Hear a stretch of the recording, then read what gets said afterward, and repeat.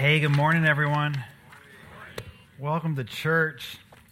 So good to be here with you all today. My name is Matthew, and if we haven't met, if you're new here, welcome. Really glad that you've joined us this morning. I'm the pastor here, and we should try to meet afterwards and say hey to one another. I'd like to get to know you a bit.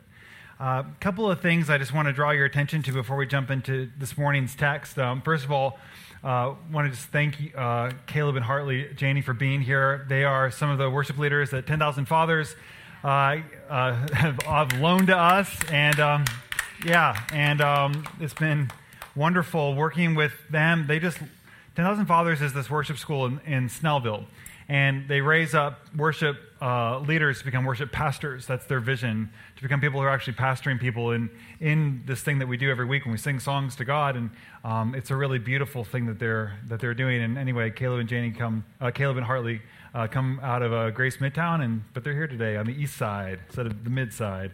And so it's awesome having them with us. If you are not a member and you weren't here last week, you may not have heard, but we've hired a worship pastor, Micah Dalton, and that's what he looks like. He's going to be joining us in January on the 5th, and we're super excited about it. He's an East Atlantan. He's a person with a huge heart for our city, for worship, for the church, and we're very excited that he's joining our team, he and his wife and their 2 little girls. And so you can be praying for them as they transition out of one role and into another. But we are very eager to have them join us. We are going to be looking at the book of Daniel today, and it's Daniel chapter 6. If you want to start turning there, while you turn there, I want to draw your attention to where we are. We are in the church calendar on the last Sunday of the year. And I know we're not on the last Sunday of the year in the real calendar, the one that we all live by, but the church lives by a different time. It always has, because it's understood as being a people who are keeping... we have a different thing that's running us. And so we begin next week with Advent, which is our New Year's Day. And today we end the year with Christ the King Sunday. And so next week is going to be this whole new season, which is going to be a 4-week preparation season for Christmas.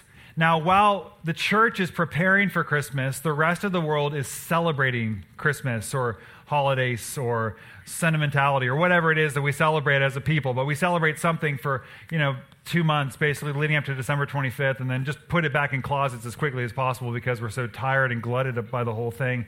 And the church instead has chosen for a long time, and this is a very Anglican thing to do, to keep a season of Advent, a season of preparation, where we actually abstain from some of these things, where we choose to sort of delay some of the things that everyone else is rushing into. And so some people even don't put a tree out till Christmas, and then they keep it up for the 12 days, or they don't listen to a lot of Christmas music. You can listen to any of the Advent songs, so those are all the O comes, O come Emmanuel, O come thou long expected.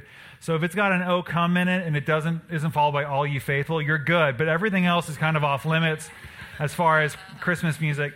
Anyway, I think there's something really beneficial for that and keeping that practice, and mostly because as we enter into a season of feasting, if we just walk into a season of feasting already fully, just glutted, we're not actually able to feast. We're not able to actually celebrate that God has come in this way. And yet I recognize there's tremendous pressure to try to keep some sort of a season, and you're going to have tons of things you go to, and everywhere you go there's going to be candy canes, and that's the world we live in. And so it's not legalism, it's just opportunity. I think the bigger thing about Advent, and this is why I'm telling you this today, so that you can begin to think about this even as you prepare for Advent with us next week.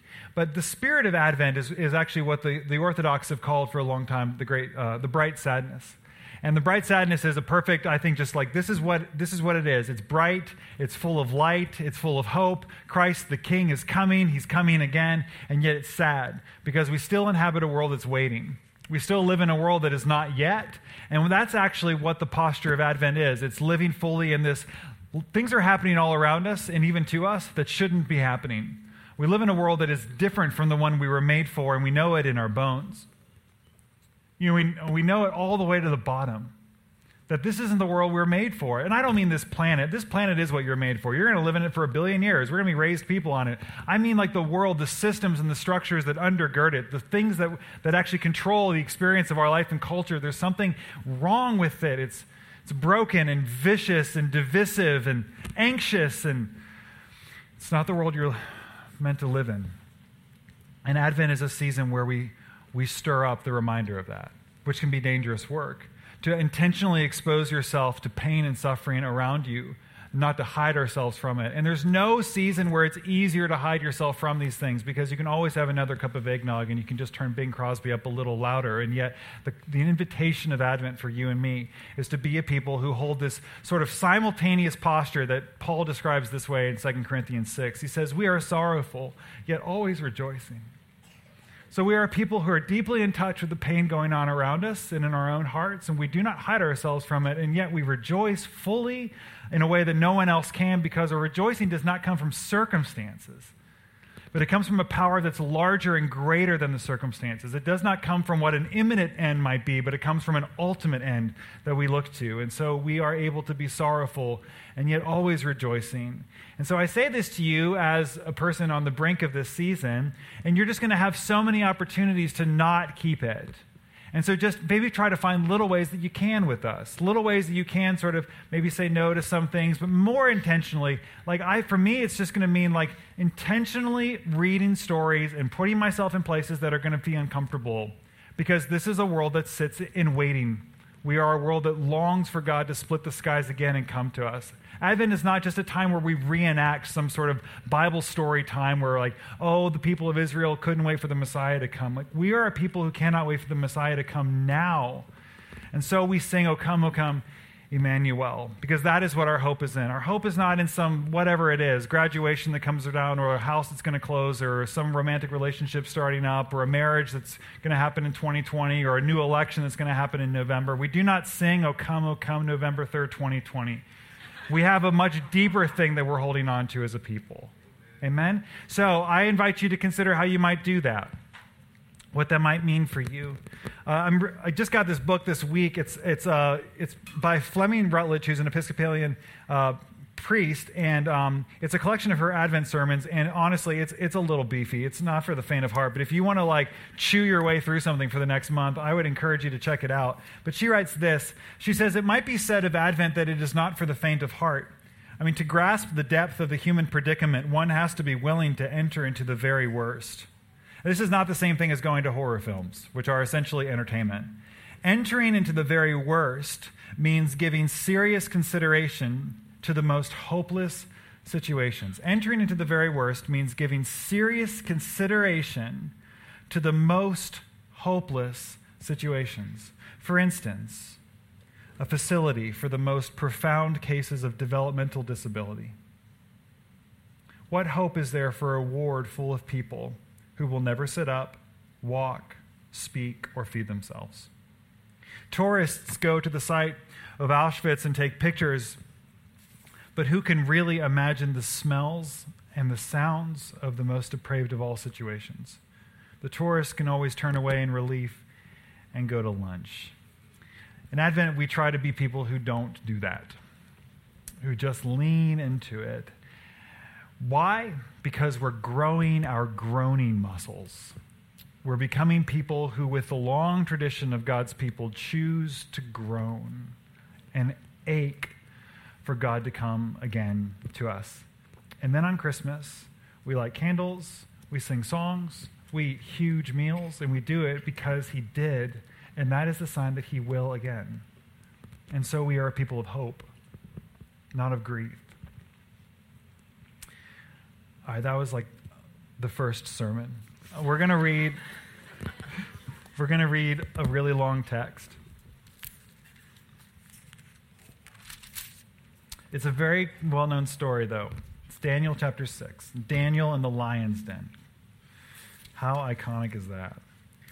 So it pleased Darius to set over the kingdom 120 satraps stationed throughout the whole kingdom, and over them 3 presidents, including Daniel. To these the satraps gave account so that the king might suffer no losses. Now soon Daniel distinguished himself above all the other presidents and satraps because an excellent spirit was in him. And the king planned to appoint him over the whole kingdom. And so the presidents and the satraps tried to find grounds for complaint against Daniel in connection with the kingdom, but they could find no grounds for complaint or any corruption because he was faithful, and no negligence or corruption could be found in him.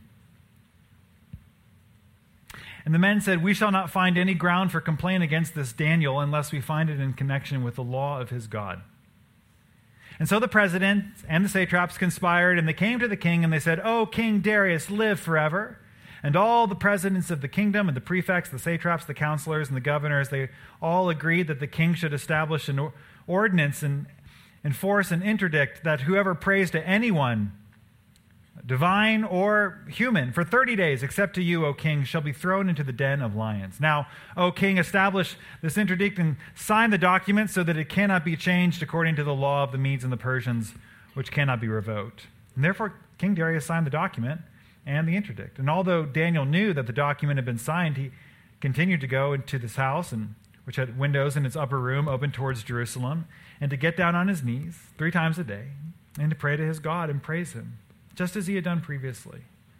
The conspirators came and they found Daniel praying and seeking mercy before his God. And then they approached the king and they said concerning the interdict, "O king, did you not sign an interdict that anyone who prays to anyone, divine or human, within 30 days, except to you, O king, shall be thrown into a den of lions?" The king answered, "The thing stands fast according to the laws of the Medes and the Persians, which cannot be revoked." And then they responded to the king, "Daniel, one of the exiles from Judah, pays no attention to you, O king, or to the interdict that you have signed, but he is saying his prayers 3 times a day." And when the king heard the charges, he was very much distressed. He determined to save Daniel, and until the sun went down, he made every effort to rescue him. And then the conspirators came to the king and said to him, "King, know this, O king, that it is the law of the Medes and the Persians that no interdict or ordinance from the king established can be changed." And the king gave the command, and Daniel was brought and thrown into the den of lions. And the king said to Daniel, "May your God, whom you faithfully serve, deliver you." And a stone was brought and laid on the mouth of the den, and the king sealed it with his own signet and with the signet of his lords, so that nothing might be changed concerning Daniel. And then he went to his palace and spent the night fasting. No food was brought to him, and sleep fled from him. And then at the break of day, the king got up, and he hurried to the den of lions. And when he came near the den where Daniel was, he cried out anxiously to Daniel, "Oh, Daniel, servant of the living God, has your God, whom you faithfully serve, been able to deliver you from the lions?" And Daniel said to the king, "O king, live forever. My God sent his angel and shut the lions' mouth so that they would not hurt me, because I was found blameless before him, and also before you, O king. I have done no wrong." And then the king was exceedingly glad and commanded that Daniel be taken up out of the den. And so Daniel was taken up out of the den, and no kind of harm was found on him, because he had trusted in his God. And the king gave a command, and those who had accused Daniel were brought and thrown into the den of the lions, they, their children, and their wives. And before they reached the bottom of the den of lions, the lions overpowered them and broke all their bones in pieces. And then King Darius wrote to all the peoples and nations of every language throughout the whole world, "May you have abundant prosperity. I make a decree that in all my royal dominion people should tremble and fear before the God of Daniel, for he is the living God, enduring forever. His kingdom shall never be destroyed, and his dominion has no end. He delivers and rescues. He works signs and wonders in heaven and on earth, for he has saved Daniel from the power of the lions." And so this Daniel prospered during the reign of Darius and the reign of Cyrus the Persian. This is the word of the Lord. Thanks be to God. Let's pray together. So, Lord, we are just so grateful as we begin here to look at this story. We are so thankful that you are here and you are moving.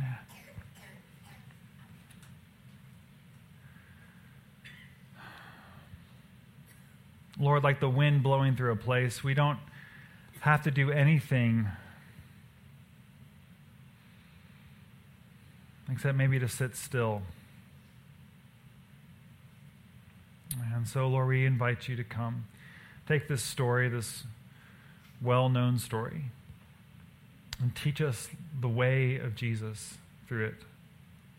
Teach us what it means, Lord, to live as exiles. And God be with us. In Christ's name we pray. Amen. So we've been looking at the month of November. We've been looking at this book of Daniel, this book of prophecy and court tales and We've been talking about it in light of how does the church be a faithful presence while they're in a distant land. And you don't have to actually be far away to be in a distant land. I mean, the idea of Daniel and of exile, even in the biblical imagination, is that you are just not where you're supposed to be and you know it. It's why we're Advent keepers. We're just not where we are supposed to be and we know it.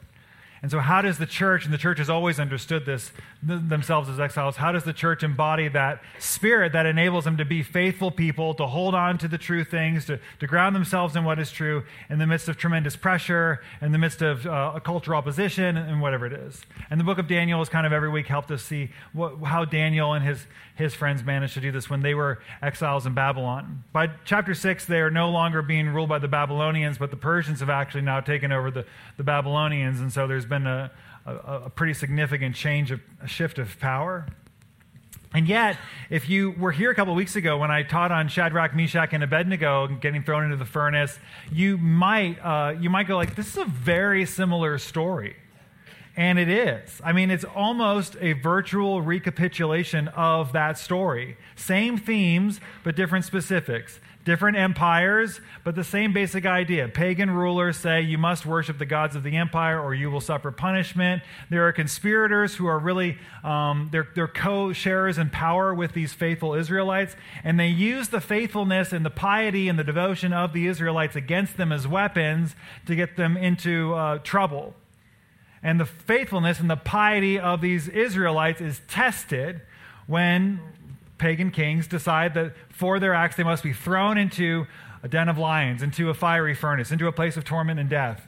But when they go into these places that are meant to be places of destruction, rather than being torn to pieces or burned alive, they are unharmed, unscathed, and they don't even smell like smoke or have the tips of their hair singed or have a single claw mark on them when they are carried out of these things. And the ruler, once Babylonian emperor, now the king of Persia, makes some sort of a formal, universal, geographic declaration. These guys have the real God on their side. Now, you might go, why are these two stories in there? And you could say, well, because they both happened. Well, okay, but why are they compiled in there? Because the book of Daniel was most likely put together centuries after these stories supposedly took place. I mean, centuries after. Probably 2nd or 3rd century. And so the writer is doing something on purpose, because by now Israel is out of Persia, they're out of Babylon, they're back home, and yet they're conquered again. And they'll just continue to be a conquered people. They will just continue to be conquered, on and on and on. And so the question is what is the message they're trying to get to these conquered people? And it is this: it doesn't matter who is ruling over you, there is someone who is ruling over that person. It doesn't matter who might be sitting on some sort of an earthly throne, there is a throne in heaven that is greater than the throne on this earth, which is why you see again and again in the book of Daniel this declaration from Daniel, but also from various other peoples, that the sovereign Lord is over the kingdoms of mortals, and he gives power to whom he will. The sovereign Lord is over and rules over the kingdoms of mortals. The question we have for today, without just preaching the exact same sermon on idolatry I taught a couple weeks ago, is how does Daniel do this? How does he be the person he is in this setting? How does he not cave to pressure? How does he not give in to fear? How does he do it?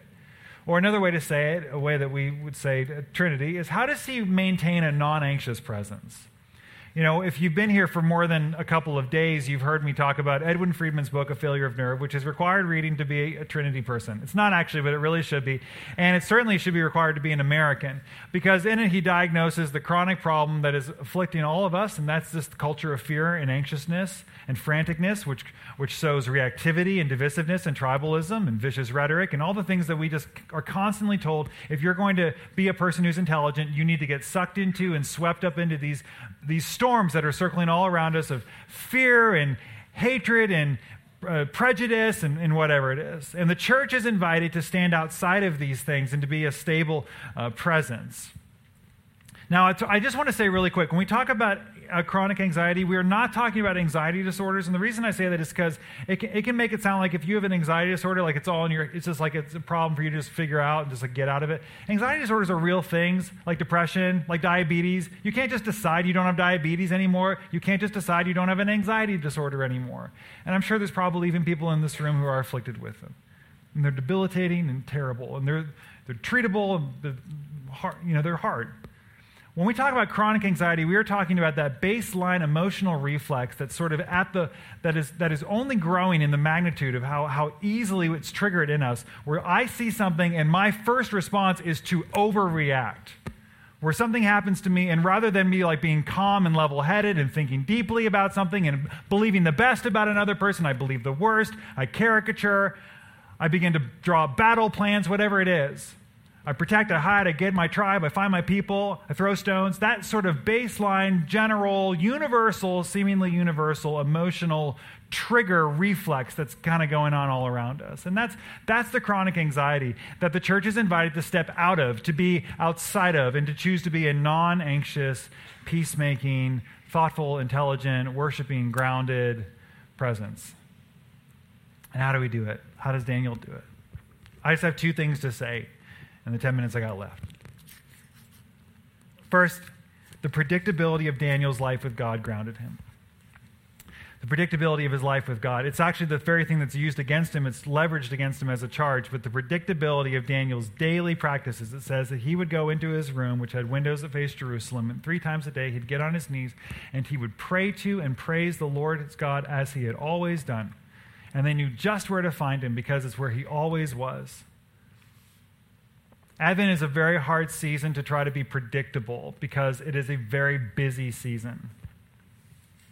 And so I'm not going to try to be super unrealistic and say you guys need to right now become wildly different people in how you run your schedule. But one of the reasons that Trinity schedules December the way we do, which is there's a ton of times where you can come to church and be with us, is because we recognize that actually it is a very noisy and can be a very chaotic time of year. And so come to church with us. Come and pray. Every Tuesday morning we're here at 7 a.m. and we pray. There's 12 to 24 of us that come every single Tuesday morning and pray for the things that are going on in the world and in our hearts and in our church.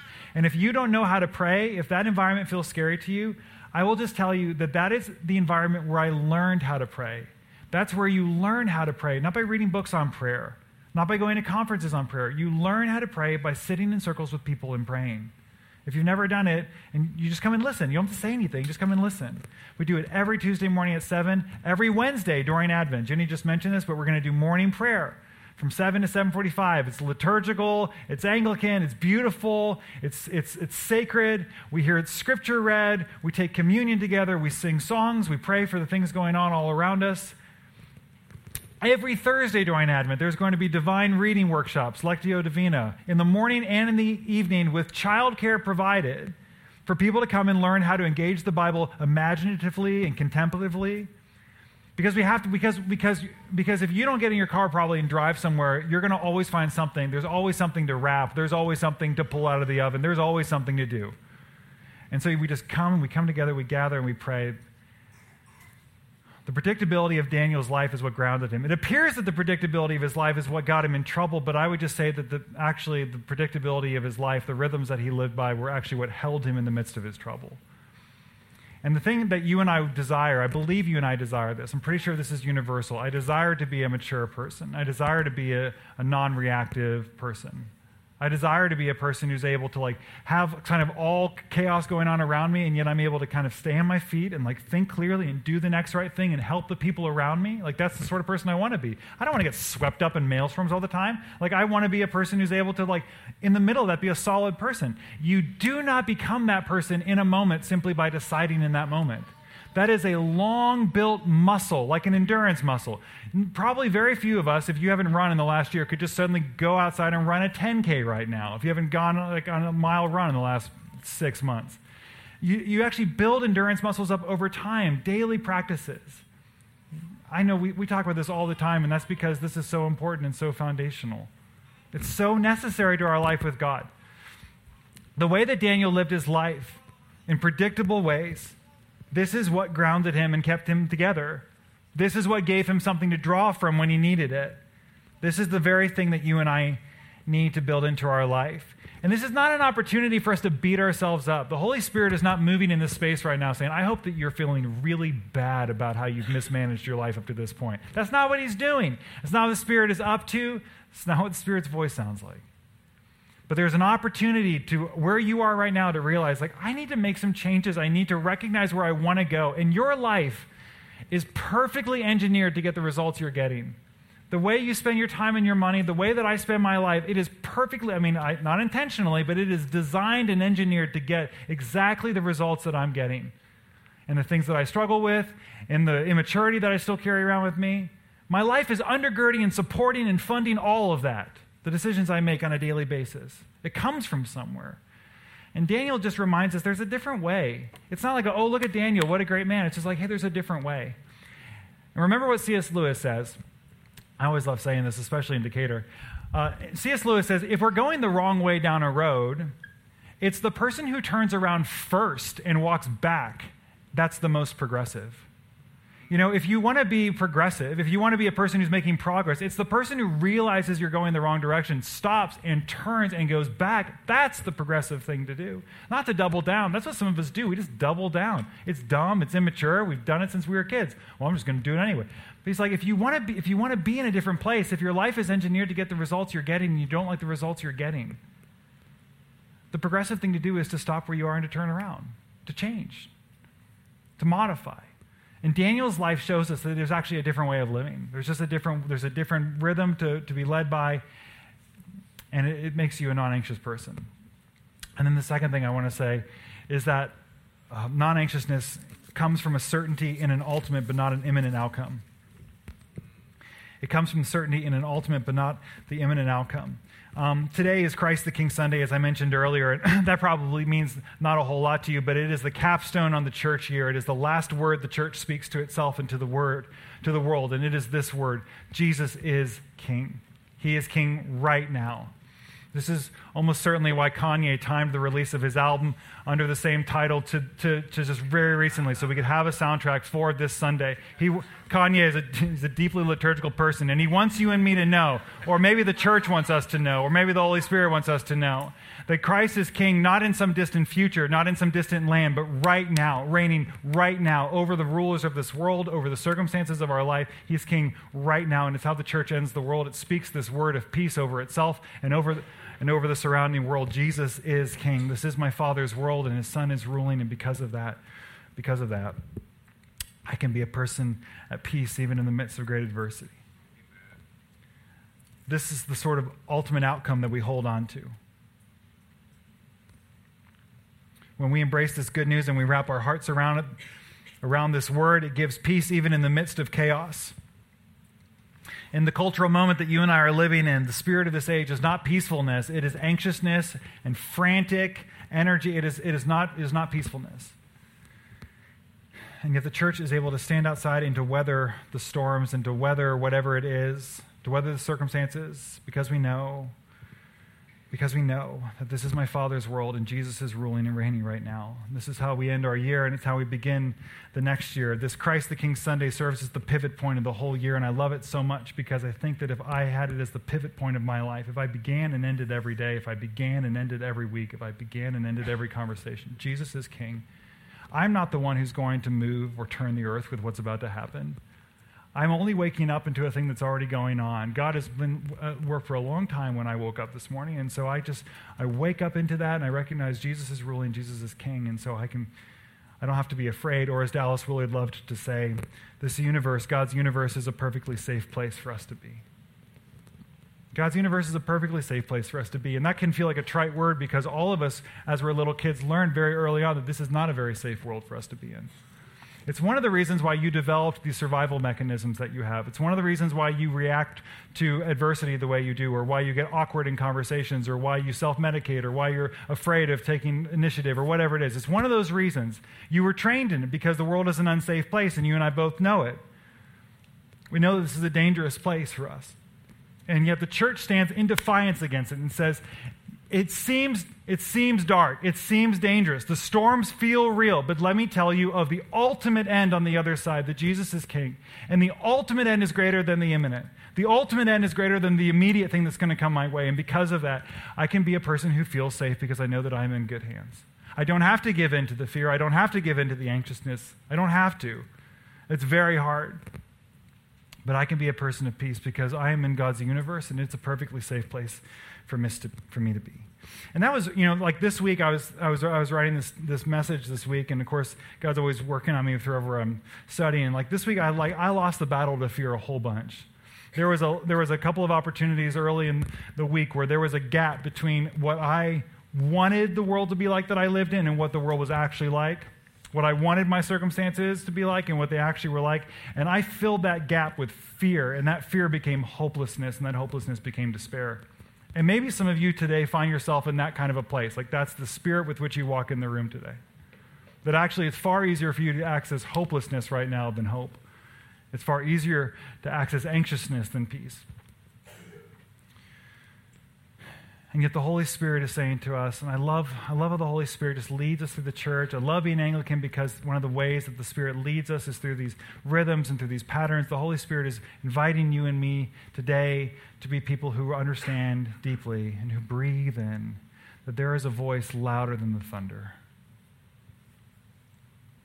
There is a rulership greater than the rulers of this world. So my son, Rowan, is in a little private Orthodox school.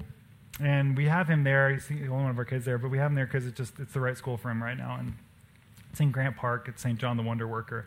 And one of the things they do at this Orthodox school is they teach my 7-year-old boy liturgy, which he loves. And but he doesn't. And he's learning all these prayers. And anyway, it's been really cool, and I'm so grateful for this place, and I really do. I'm just so grateful for it. Anyway, so this week they had a Thanksgiving feast for all the parents to come and hang out with the little kids. And when they did that, this is so Orthodox. They decided to run everyone through a liturgy. So there everyone is, kids and parents, the place is packed. And they said, this would be a good time to go through a 20-page liturgy with you. And everyone's like, or for real? And so they did. My wife came home because I was at Asher's Thanksgiving lunch at his school. Anyway, she came home with this package, like, look at this thing that we did. But it was so cool. But all the kids had taken different portions of these prayers and they turned them into works of art. And so using the words. And so this is my son Rowan's painting or picture that he did. And I want to read to you, we just keep that up there, Jay. I want to read to you the portion of the liturgy that comes from, because it came to me this week like a hug from God. The liturgy goes like this: the storms of life are not frightening to one in whose heart shines the light of your fire. All around the weather is bad. There is darkness, horror, and the howling wind. But in the soul of such a one there is peace and light.